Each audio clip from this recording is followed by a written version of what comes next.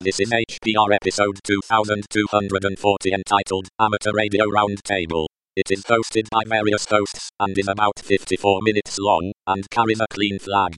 The summary is HPR community hams get together to talk about ham radio. This episode of HPR is brought to you by anhonesthost.com. Get 15% discount on all shared hosting with the offer code HPR15. That's HPR15.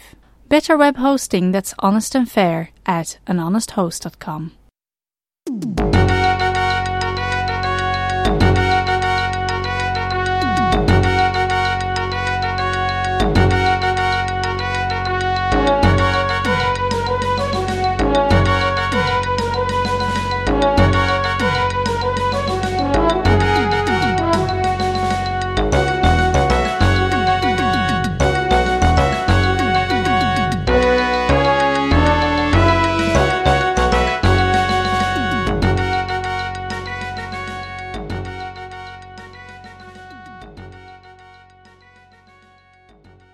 Hello everybody, welcome to Hacker Public Radio.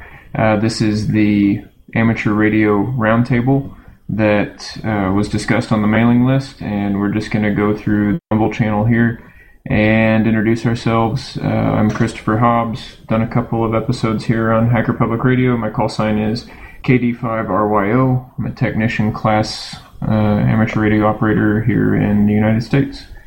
Hello, everybody. I'm John. My amateur radio call sign is Kilo Tango 4 Kilo Bravo.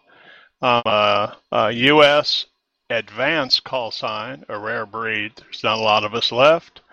I currently have only participated in the New Year's Eve and community news. I've never done a episode on my own, but I'm a 20-plus year amateur radio operator, and it's one of my favorite hobbies. All right, well, my name is Steve. Call sign is KD0IJP, and I live in south central Kansas in the United States. I'm currently a general class licensed amateur. Been licensed for, I think, 5 or 6 years now. And I've done a couple other Hacker Public Radio episodes in the last year or so. So that's me. Yeah, and that's me. That's Michael. Delta Lima 4 Mike Golf Mike. Doing the European part here. I'm licensed since a little bit over 25 years now. I live in southern Germany, and let's see what this roundtable gets us to. I'm Tyrell Dennison. Call sign KG5RHT. About as fresh as they get. I got my ticket over the weekend. Participated in my first net just earlier tonight, and now I sit here excited to ask you guys all kinds of fun questions and learn more about the hobby that I've just joined. That will be excellent. And congratulations. Thank you very much. Yeah, congratulations to your new license. It's great to have new blood here. Yeah, absolutely. Congratulations. And I wish we had more of a European contingency because there were a lot of questions about the rules. And I guess I should mention, too, that I've been licensed since about 2003 with a couple-year break. But I've got my original call sign back. Speaking of the questions from the list, I only was able to come up with 2 questions. The first big question that spawned a lot of discussion was from Klaatu, which is, how do I get started? And then that yielded all of the discussion about, what do you want to do, different license classes, what it's like in different countries. So I figured we could discuss that. And then the second most popular question, I guess the only other question, was from Tech Libre, which was, why do I need a license and what happens if I operate without one? So why don't we start with Klaatu's question and then we can move into the others. I'm interested to hear what you guys think is the best way to get rolling with everything. My advice was to, number 1, decide what you want to do, and then number 2, find a club to operate with, or not operate with, but to learn from. but that just opened a giant can of worms. So I guess from both U.S.-centric and European-centric perspectives, what do you guys think the best way to obtain one's ticket is, the easiest path to that? Are we talking about how to get the ticket or how to get your first setup once you have it? How to get the ticket. This is somebody who has never known anything about the hobby at all. I mean, it was the reason why we started this roundtable to begin with. Yeah, just to answer questions, I was not able. I felt not up to doing it alone, and I needed reinforcement. I guess I can probably speak.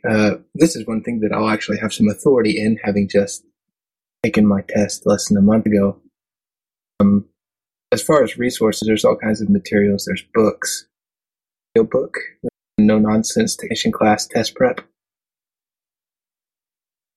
Listen to that nonstop for about a month, driving my family crazy. They didn't get radio time when they were in the car with me. It was all about prepping for my test.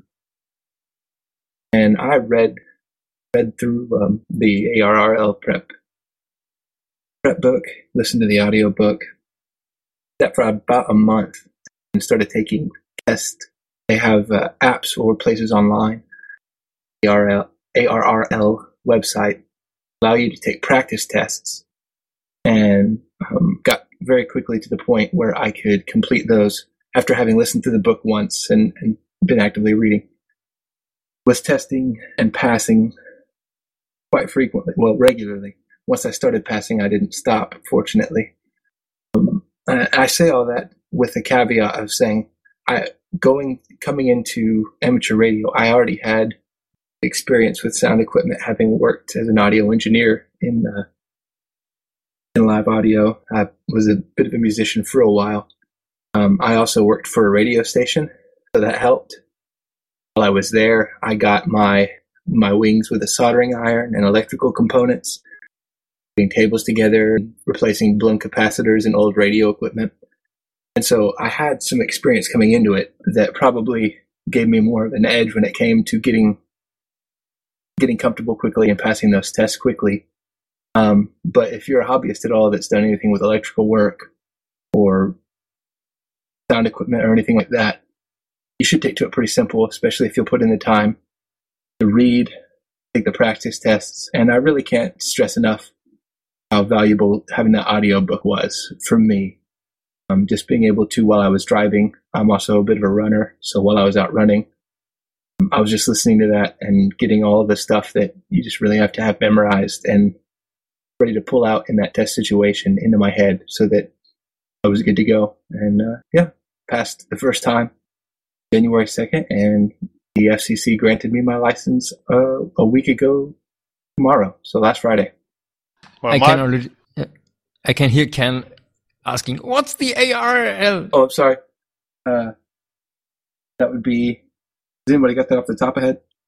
It's the Amateur Radio Relay League. That's the one. That's the United States organization or that centers on amateur radio in the United States. What I was going to add is, if you're in the United States, if you go to www.arrl.org and off the home page, there's a button that talks about licensing, education, and training, and how to get your license. A listing of clubs in your general area. In other countries, the best thing is to do your DuckDuckGo or Google search for amateur or ham radio and your country, and you will probably within one or two clicks be on a similar page for the country that you're in. Yeah, I'd say that's a pretty good advice there from both of you. I was just going to break it down just a slight bit and just simply say that at least in the United States, if you want to become an amateur radio operator, all you really have to do is pass the test and make an application to the FCC. That's the mechanics of it. And so the way you go about doing that is you find a testing session. And as John said, you can go to the ARRL website or other websites and do a search on where a testing session is going to be in your area. And because all of the testing is done by volunteer examiners, and so you'll find them all over. And then you just go there, you take the test, you fill out the application, they send it into the FCC for you, and then a few weeks later you get your call sign. And that's really all there is to actually going about getting the license. What you do with it then afterwards, of course, is the next step. That's an excellent addition, and I'm glad you guys mentioned the ARL. When I first received my license back in 2003, I had hams around me, so they kind of coaxed me into it. And when I let my license lapse and went back to get another license, I had trouble figuring out if there was any activity in the area, and the ARRL website was how I found the local club where the volunteer exam coordinator was, and where I got my technician exam scheduled and where I tested. And that brings up another point, that in the United States there are 3 levels of licensing at the moment. There are other levels that you cannot get any longer, with our advanced friend John here. But there is, at the moment, the technician class, general class, and extra class licenses. Each come with different privileges, and I think it's probably fair to say that most hams start, at least in the U.S., with the technician class privileges. I'm not sure what the different classes are around the world, though. Yeah, here in Germany we also have entry-level classes, which are a little bit easier to obtain. And then you learn and update your license to have full access to all the bands allowed. Fun begins. One other thing I was going to mention, one of you mentioned that you let your license lapse. I did that too, actually. And the way that works in the U.S. anyways, or at least the way it is now, is once you are licensed, that license is good for 10 years. And after 10 years, you have to renew it. And there's nothing you have to do, no test you have to take, you just have to say, I want to renew it. But if you don't do that, then you get a 2-year grace period. And if you don't do anything within those 2 years, then your license is expired. And if you want a license again, then you have to start over. And I actually went through that process as well a number of years ago. Yeah, an important point to raise with that too is we have these call signs, and these call signs are not us; they are our station identifiers. When your license expires and is lapsed, you no longer have your call sign. So then you'll have to do like I did and file for a vanity call sign to get your old call sign back. So my call sign when I first tested was Kilo Delta 5 Romeo Yankee Oscar, which is what I have now.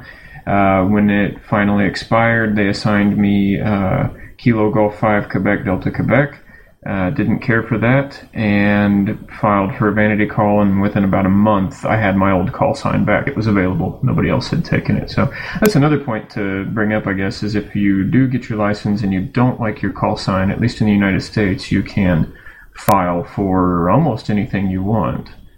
Yeah, similar here. You can get a special call sign or something you like, but once you have it, and you normally, until you upgrade, you keep it. Yeah, I think that's the difference. At least currently in the U.S., you can, I don't know if there's any minimum time that you have to keep a license. I think you can keep applying for vanity call signs until you get the one that you really like. At least I know some people that have changed call signs 2 or 3 times in a 2 or 3 month period, which I don't quite understand, but nonetheless, it is possible. Yes, don't get me started on that. Yeah, it's hard to keep up with people sometimes. We get so accustomed to these stations being the actual people, and And, that's another good point to mention.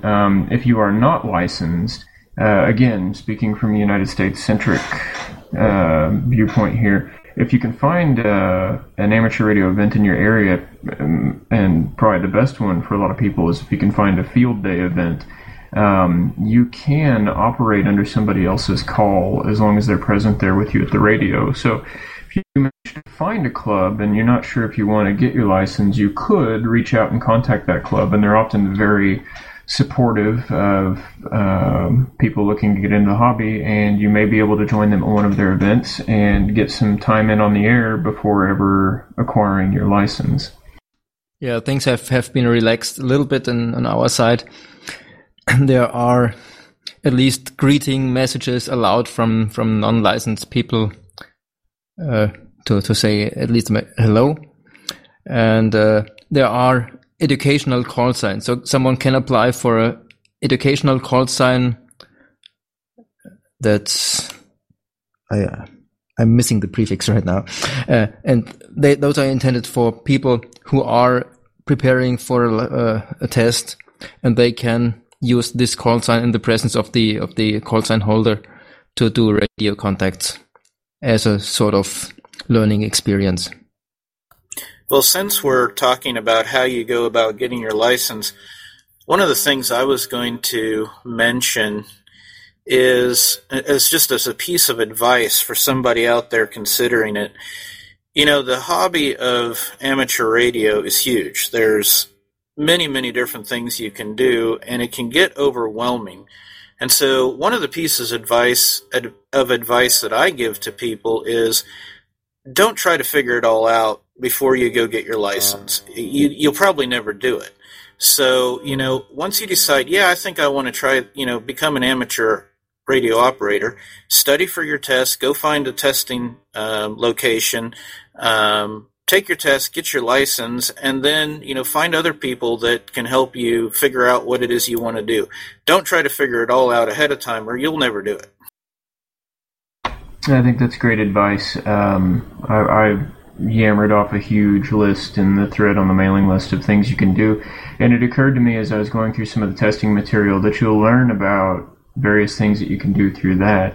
And you made a good point too about finding someone to help you. In the hobby, we generally call that an Elmer, right? I never really had an Elmer, and they're kind of hard to find in my region, but this concept of sort of a mentor guiding you through the hobby and helping you find what you want to do. The other thing that can really help with that is if you do find a club, and usually if you find your volunteer exam coordinator, you will find a club. A lot of clubs are typically focused on a particular activity. Here we have a UHF society, and we have there's a couple of groups that do emergency communications, and at one point there was a group that was doing DXing, which is making long distance contacts. If you find one of those groups, you may find that you enjoy what they're doing, and then you can get your advice from them and figure out what to do from there, which also goes into the question that was asked, how do you pick your equipment? I think you kind of pick your equipment based on the direction you've chosen in the hobby as well. So yeah, it is a vast hobby, a lot of things to get into. Yeah, I think amateur radio is the most diverse hobby you can ever choose, because there's so many aspects, and they are all under the umbrella of amateur radio. So if you take people playing with microcontrollers, playing with quadcopters or whatever, you can find those things all under the umbrella of amateur radio in an amateur radio context. And I think getting in touch with the club, and also for a first station setup, whatever brings you in contact with the locals is a good choice for starting radio equipment. If you are in a densely populated area where you have repeater stations on VHF, UHF frequencies you can reach with a handy-talkie, then this would be a great station to start, to get you just in contact with the local people and then find out what they do, what interests you. And if you are in a widespread country, it might be shortwave on some frequency to get in touch with those people. But I think whatever gets you in touch with the locals is a good starting point. Well, to add a little bit to what Chris said there about getting involved with the club, one of the hardest things, at least for me, I think this is a personality thing, but at least for me, when I first got my license, I got a radio, and I was kind of scared to talk at the radio. I didn't know what to do and anything like that. And so one of the things that you'll find is in a lot of areas there's like organized nets. In fact, I think Tyrell may have said something about the fact that he checked into his first net. And that's basically just an organized get-together over the air where usually somebody kind of leads the net and people can check in and talk and everything. And it just helps you relax a little bit, and you can listen to what other people are doing, and then you can kind of follow suit and go that way. Another thing, the local club that I'm a member of here in South Central Kansas, we do a lot of communications for things like bike rides for, raising money for some things. And so then we do communications for that. And again, that's an organized, event where you can really learn a lot about operating by watching what other people are doing and then following suit. Yeah, club stations are a great way to get into operation. I remember my first Morse code contact after I got my license to do Morse code, and I was basically keying in on the transmitter side what the other guy wrote on the sheet of paper, because I was far too nervous to do it on my own. At least the first contact. The second one was my own, and so I got with a holding hand and got into it. Well, there is a lot of protocol on the radio, and I think the word that was said over and over that makes the most sense is listen. When you do finally get your radio and you're trying to participate in one of the many activities, always listen for a while before you jump in. Listen to a net or listen to a conversation or something of that nature. And Michael, if it makes you feel any better, I've been doing both satellite and CW for years, and I still write down everything. I write scripts down constantly, so there's just often a lot to remember, so I can't always keep it in my head. And I still get a little mic shy. That's another good thing to bring up. Sometimes it's a little, you might get a little nervous, it's a little scary talking on the radio, but everybody is so friendly, and if you commit a faux pas or something like that, people rarely ever berate you. And if they do, you can just turn the VFO knob and move on to another place. People are always willing to help, it seems. What's CW? What's a VFO? Well, that's a good point. So CW, I believe, is abbreviation for carrier wave, but we're talking about Morse code here, International Morse. And then VFO is a variable frequency oscillator. It is the knob you use to change the frequency you are currently listening to or transmitting on, or both, depending on your radio setup. Yeah, I think VFO is just the mode of most modern radio equipment where you can continuously, in some increments, change the frequency, as opposed to memory mode where you normally have stored fixed channels. And CW, I think it's continuous wave, and I was always wondering, why is it continuous wave? If you key it, it's turned on and off. Does anybody know for sure why it's called continuous wave? It's a continuous carrier. When it's on, it does not oscillate. It does not oscillate. It is not. What's the word? Modulated. Yeah, I think that's the issue. You're not modulating the carrier. You're just turning the carrier on and off.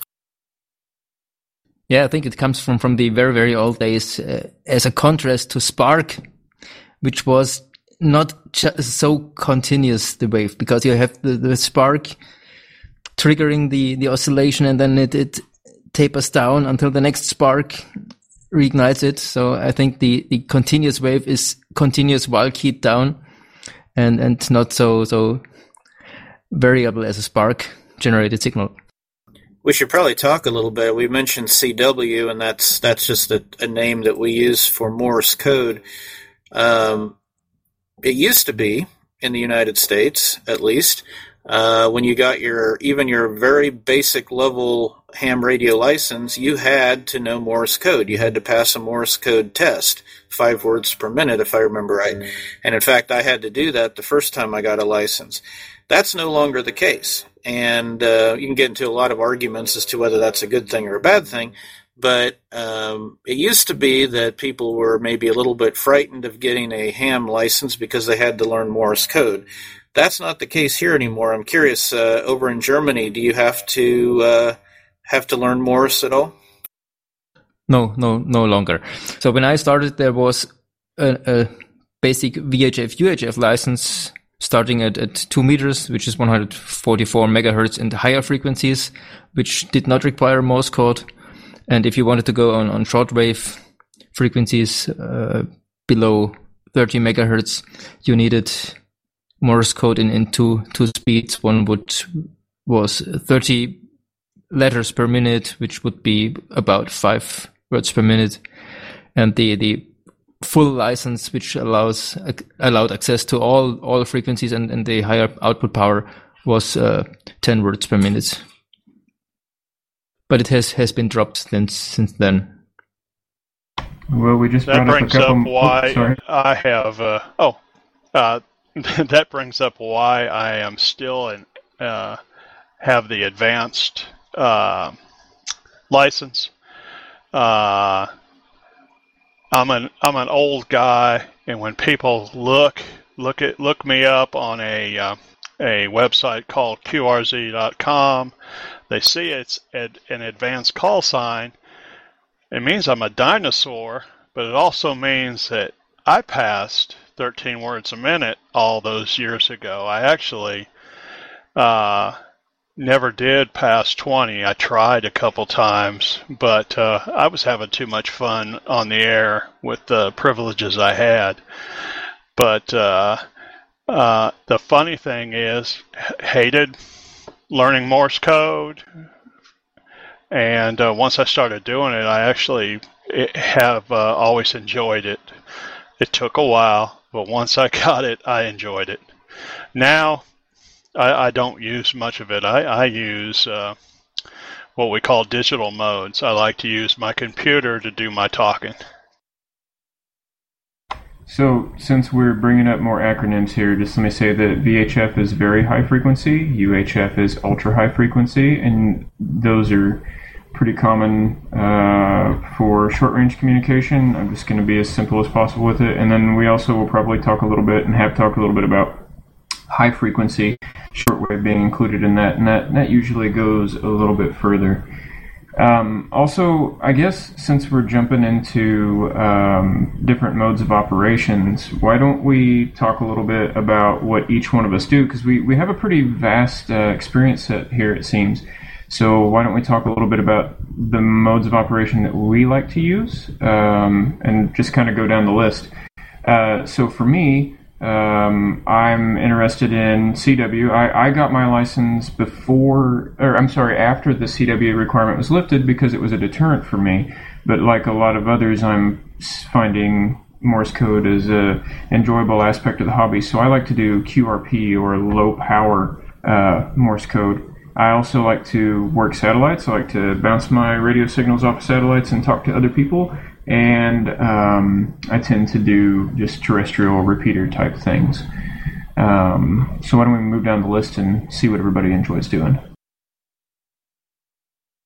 Alrighty. Well, I'll jump in. I have done everything from bounce signals off of satellites, off of meteorites, and I do most of what we call work on the digital modes, where you're using a computer to generate tones and put them out over the airwaves to communicate with low power.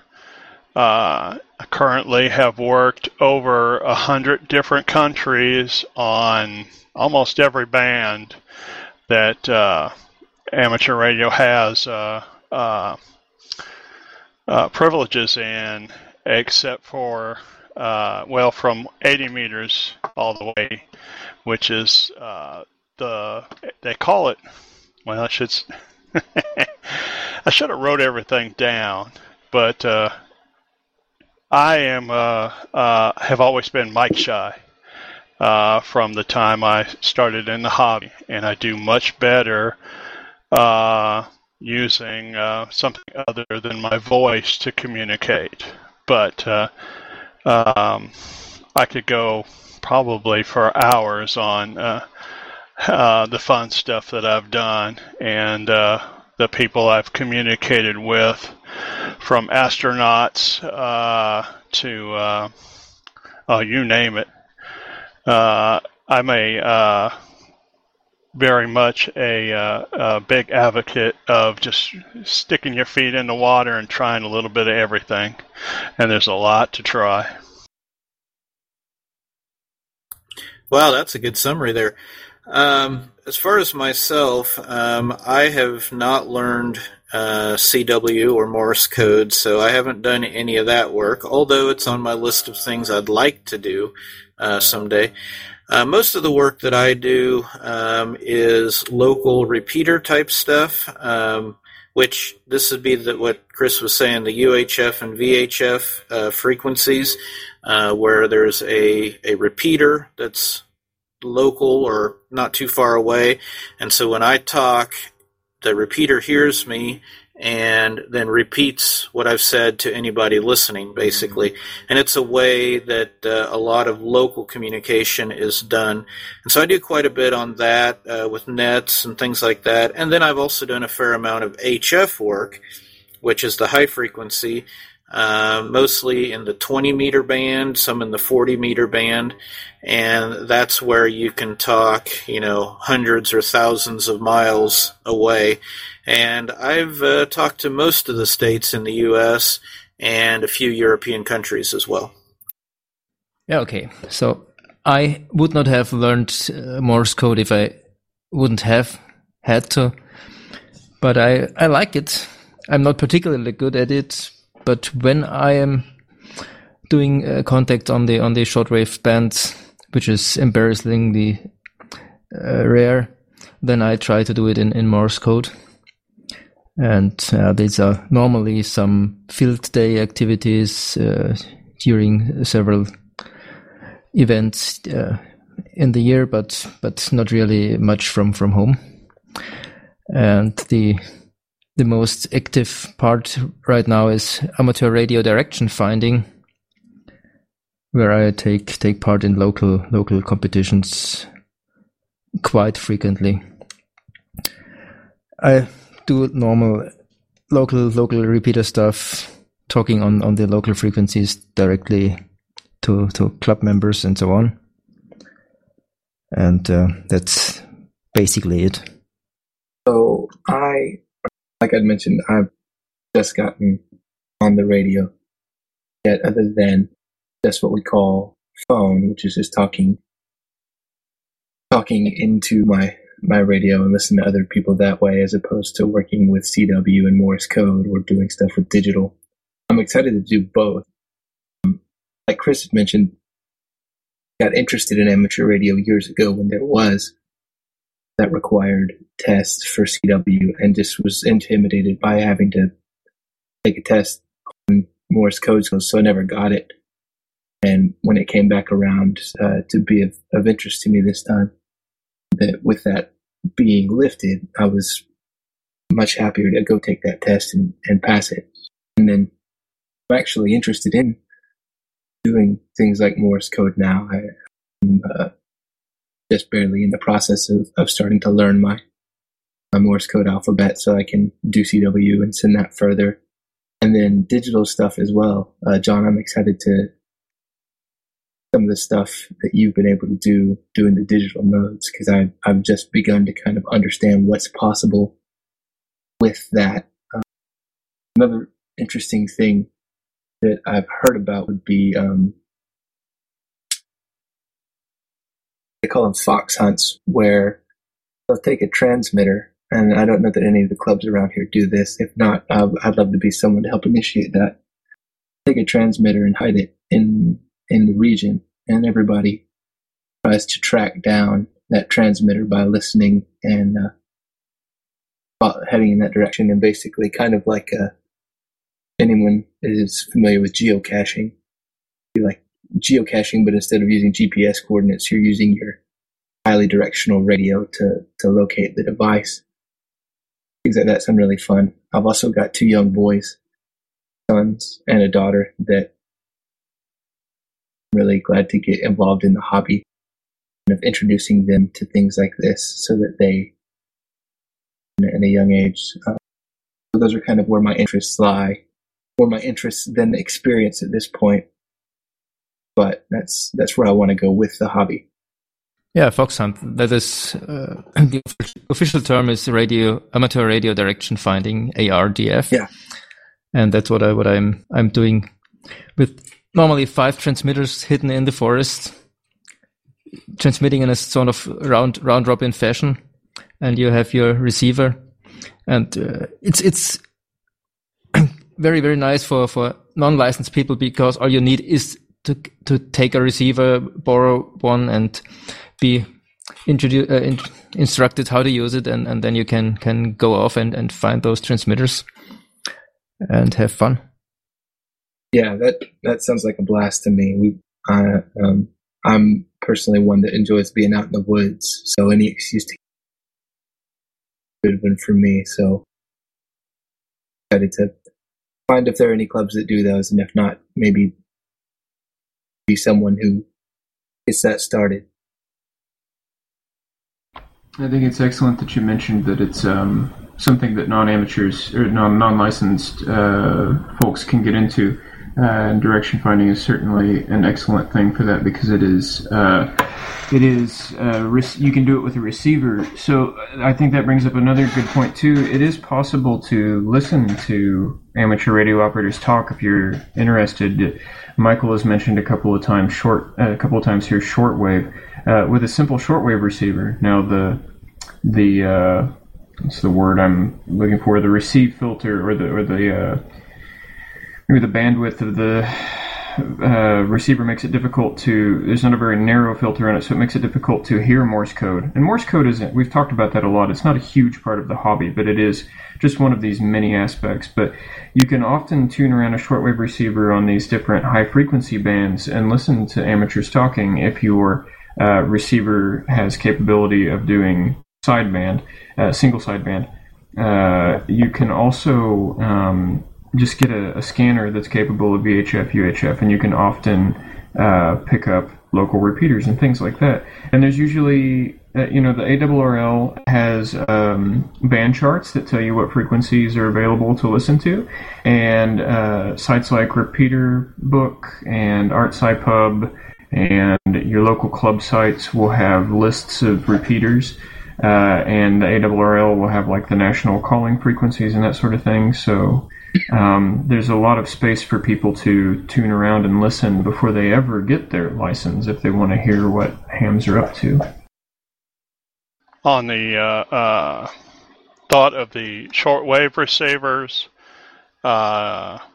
many of them that are that don't cost a whole lot, $30 to $40 US, will have a setting for single sideband or SSB.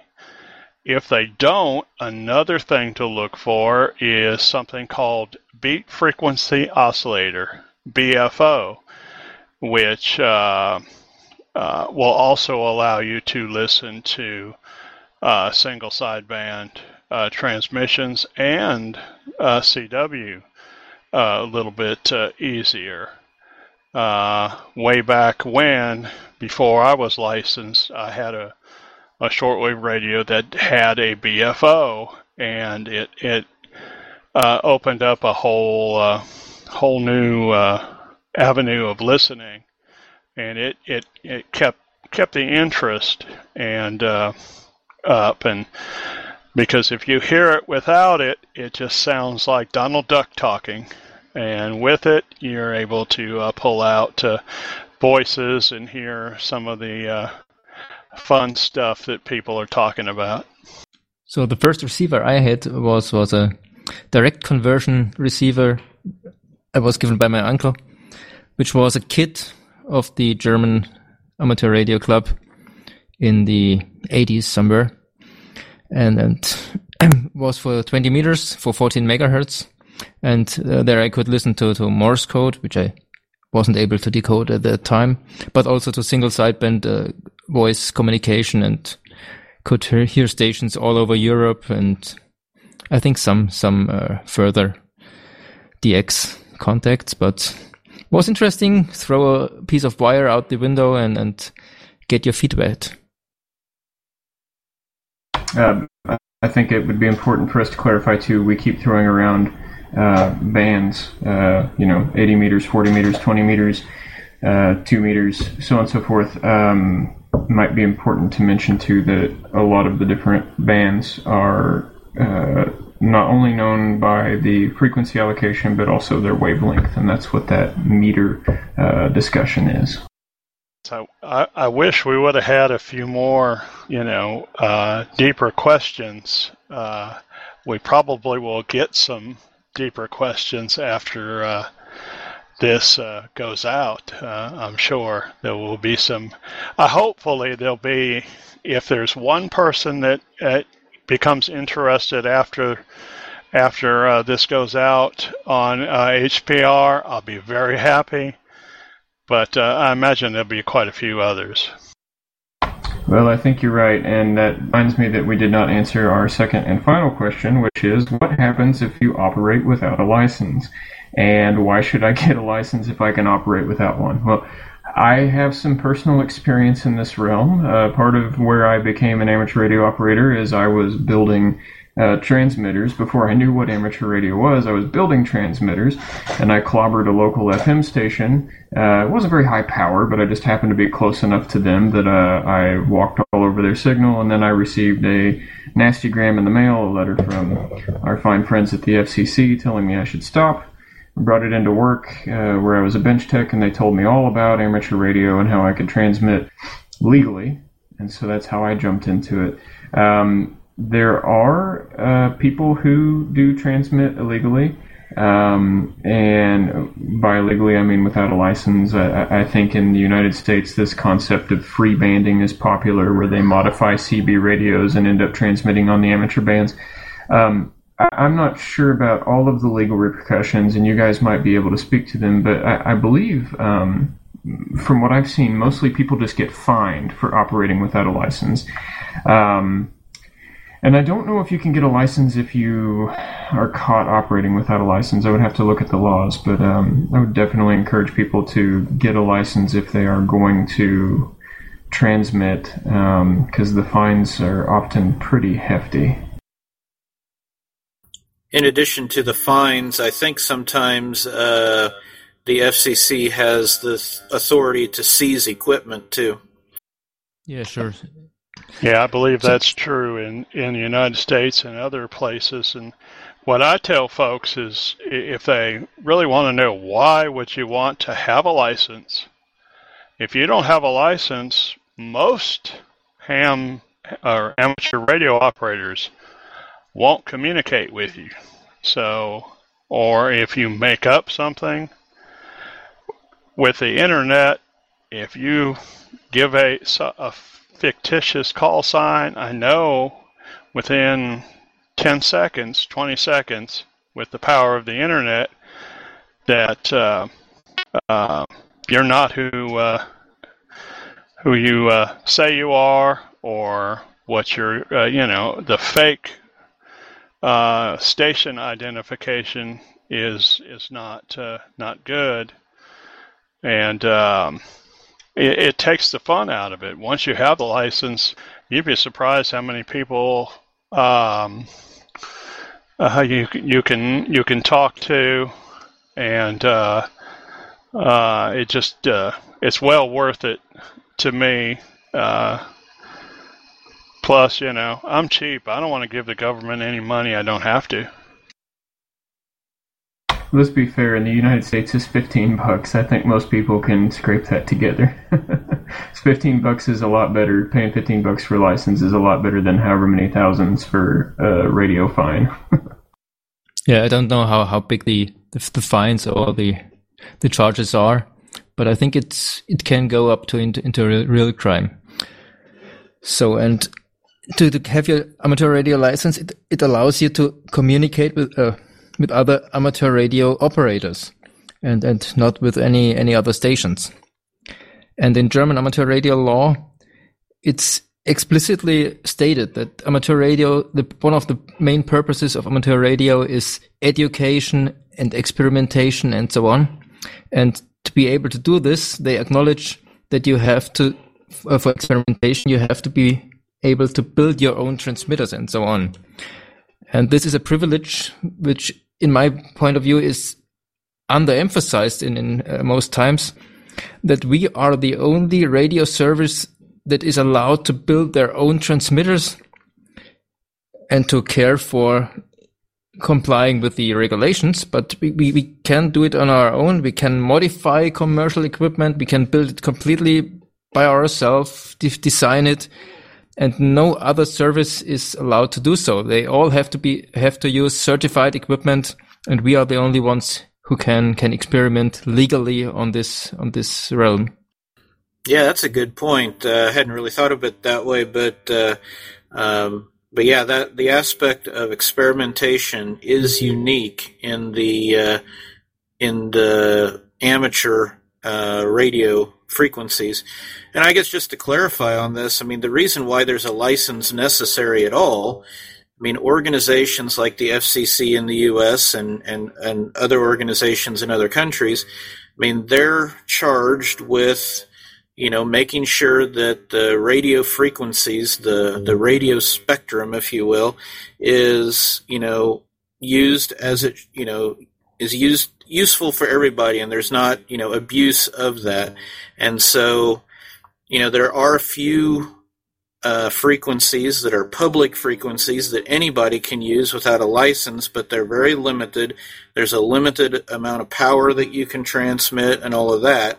And then, of course, there's the licensed spectrum that commercial people use.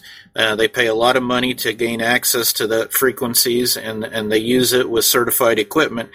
But then they've carved out these, few frequencies, relatively small ranges of frequencies, but all over the spectrum that are allocated to amateur use. And if you get a license, then you can use those in a lot of different ways. Yeah, I think those are excellent points. The one of the major aspects of the hobby is definitely experimentation, and it's nice to have that. The other major aspect of the hobby is community building, which I think will sit well with listeners of Hacker Public Radio. In fact, I think we've got two things there: experimentation, real big for the community, and community itself and goodwill. And again, as John said, if you are making something up or you're just blathering on the radio, amateurs will tune away from you and not participate. We like to keep our bands friendly, and we like to keep them free of what we call QRM, or malicious interference. So, anybody that is thinking about utilizing the amateur bands without a license, I would just strongly encourage you to study a little bit. And in the process of studying, you'll definitely learn a lot and go the legal route for sure. Okay, guys, I have gone through that thread, and I don't see any other questions. So I guess at this point, we'll go ahead and wrap it up. If any of you have any closing remarks, please go ahead. The only thing I want to say is I'm pleased that so many people showed up, 5, and we're all licensed. That's awesome. I didn't know there were any hams that were listening to Hacker Public Radio, so this is great. So thanks for showing up, and I would also ask the community, if you have any questions, shoot us a message on the mailing list, or you can contact me directly. You can find my contact information on any of my posts on the mailing list. Ask us your questions. If we missed something, let us know. If you want to know about a particular mode of operation, or you want to know more about radio theory, or whatever, just reach out. Or if you want to contribute with special knowledge, if there's some mode you like to do, you're good at, or you have special knowledge about, join in and share it. I echo all of those sentiments. I guess just in terms of wrapping things up, the two pieces of advice that I think I would offer to anybody that's thinking about getting an amateur radio license, and these have already been said, I'm just going to restate them. One, go ahead and do it. You don't have to get it all figured out first. Just go ahead and find some people to help you, find a testing session, and dive in. And then the other thing is, find a club or find, somebody that's licensed, and learn from them, and you'll get it all figured out in pretty short order. And I have a couple things. Since you listen to Hacker Public Radio, you know about podcasts. Listen, just in your podcatcher, if it has a search feature, search for amateur radio. There's some real good ones. There's one that is a gentleman that has participated in, put out some shows, K5TUX. He does a podcast called Linux in the Ham Shack. It has Linux, ham radio, amateur radio, excellent podcast. Search for those. If you already listen to podcasts, listen to a few more. There are some on the Twit network that can be good. At times, it's both video. It's video and it's good. Definitely post something in the Hacker Public Radio. In the email stuff. I'm reachable by my call sign. If you look up my call sign and you send, you take the time to figure out how to do that. If you Google my call sign KT4KB, you'll find a way to reach me. I'll be glad to answer anything and that I know of, and technical or untechnical, fun or not fun, and even some funny stories about getting knocked across the room a few times. I'm glad you brought up the podcasts. I listen to Linux in the Ham Shack as well. It's a great podcast, and I'll plug one other that I have been listening to for about a year now, and that's Ham Radio 360. You just Google for Ham Radio 360. It's an excellent podcast, especially for beginners, but even seasoned folks as well. I'm not associated with it at all, but I just want to make that plug. Okay, so thank you a lot for participating, all of you. And I think there are many more hams in the community, and they can participate here also. Shall we try to find a more Europe-friendly date for the next session? I am definitely on board with that. I feel bad that Ken couldn't join us tonight. And since he is not here and you guys brought up podcasts, I will do Ken's job for us right now. If you've ever thought about making a podcast, if you've ever thought about recording anything and you're listening to Hacker Public Radio, this is the place to do it. Go listen to my podcasts or my episodes and listen to the horrible quality with which I produce them. I assure you can do better with a tin can and some string. Go out, find a topic, record something for us, submit it. It's super easy. we're a community that exists on podcasts created by our listeners, and we sure could use your podcasts as well. Thanks.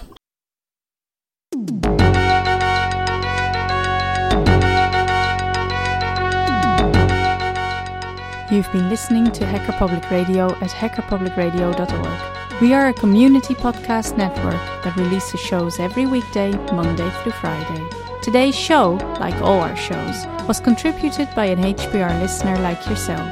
If you ever thought of recording a podcast, then click on our contribute link to find out how easy it really is. Hacker Public Radio was founded by the Digital Dog Pound and the Infonomicon Computer Club and is part of the binary revolution at binrev.com. If you have comments on today's show, please email the host directly, leave a comment on the website, or record a follow-up episode yourself. Unless otherwise stated, today's show is released under a Creative Commons Attribution Share Alike 3.0 license.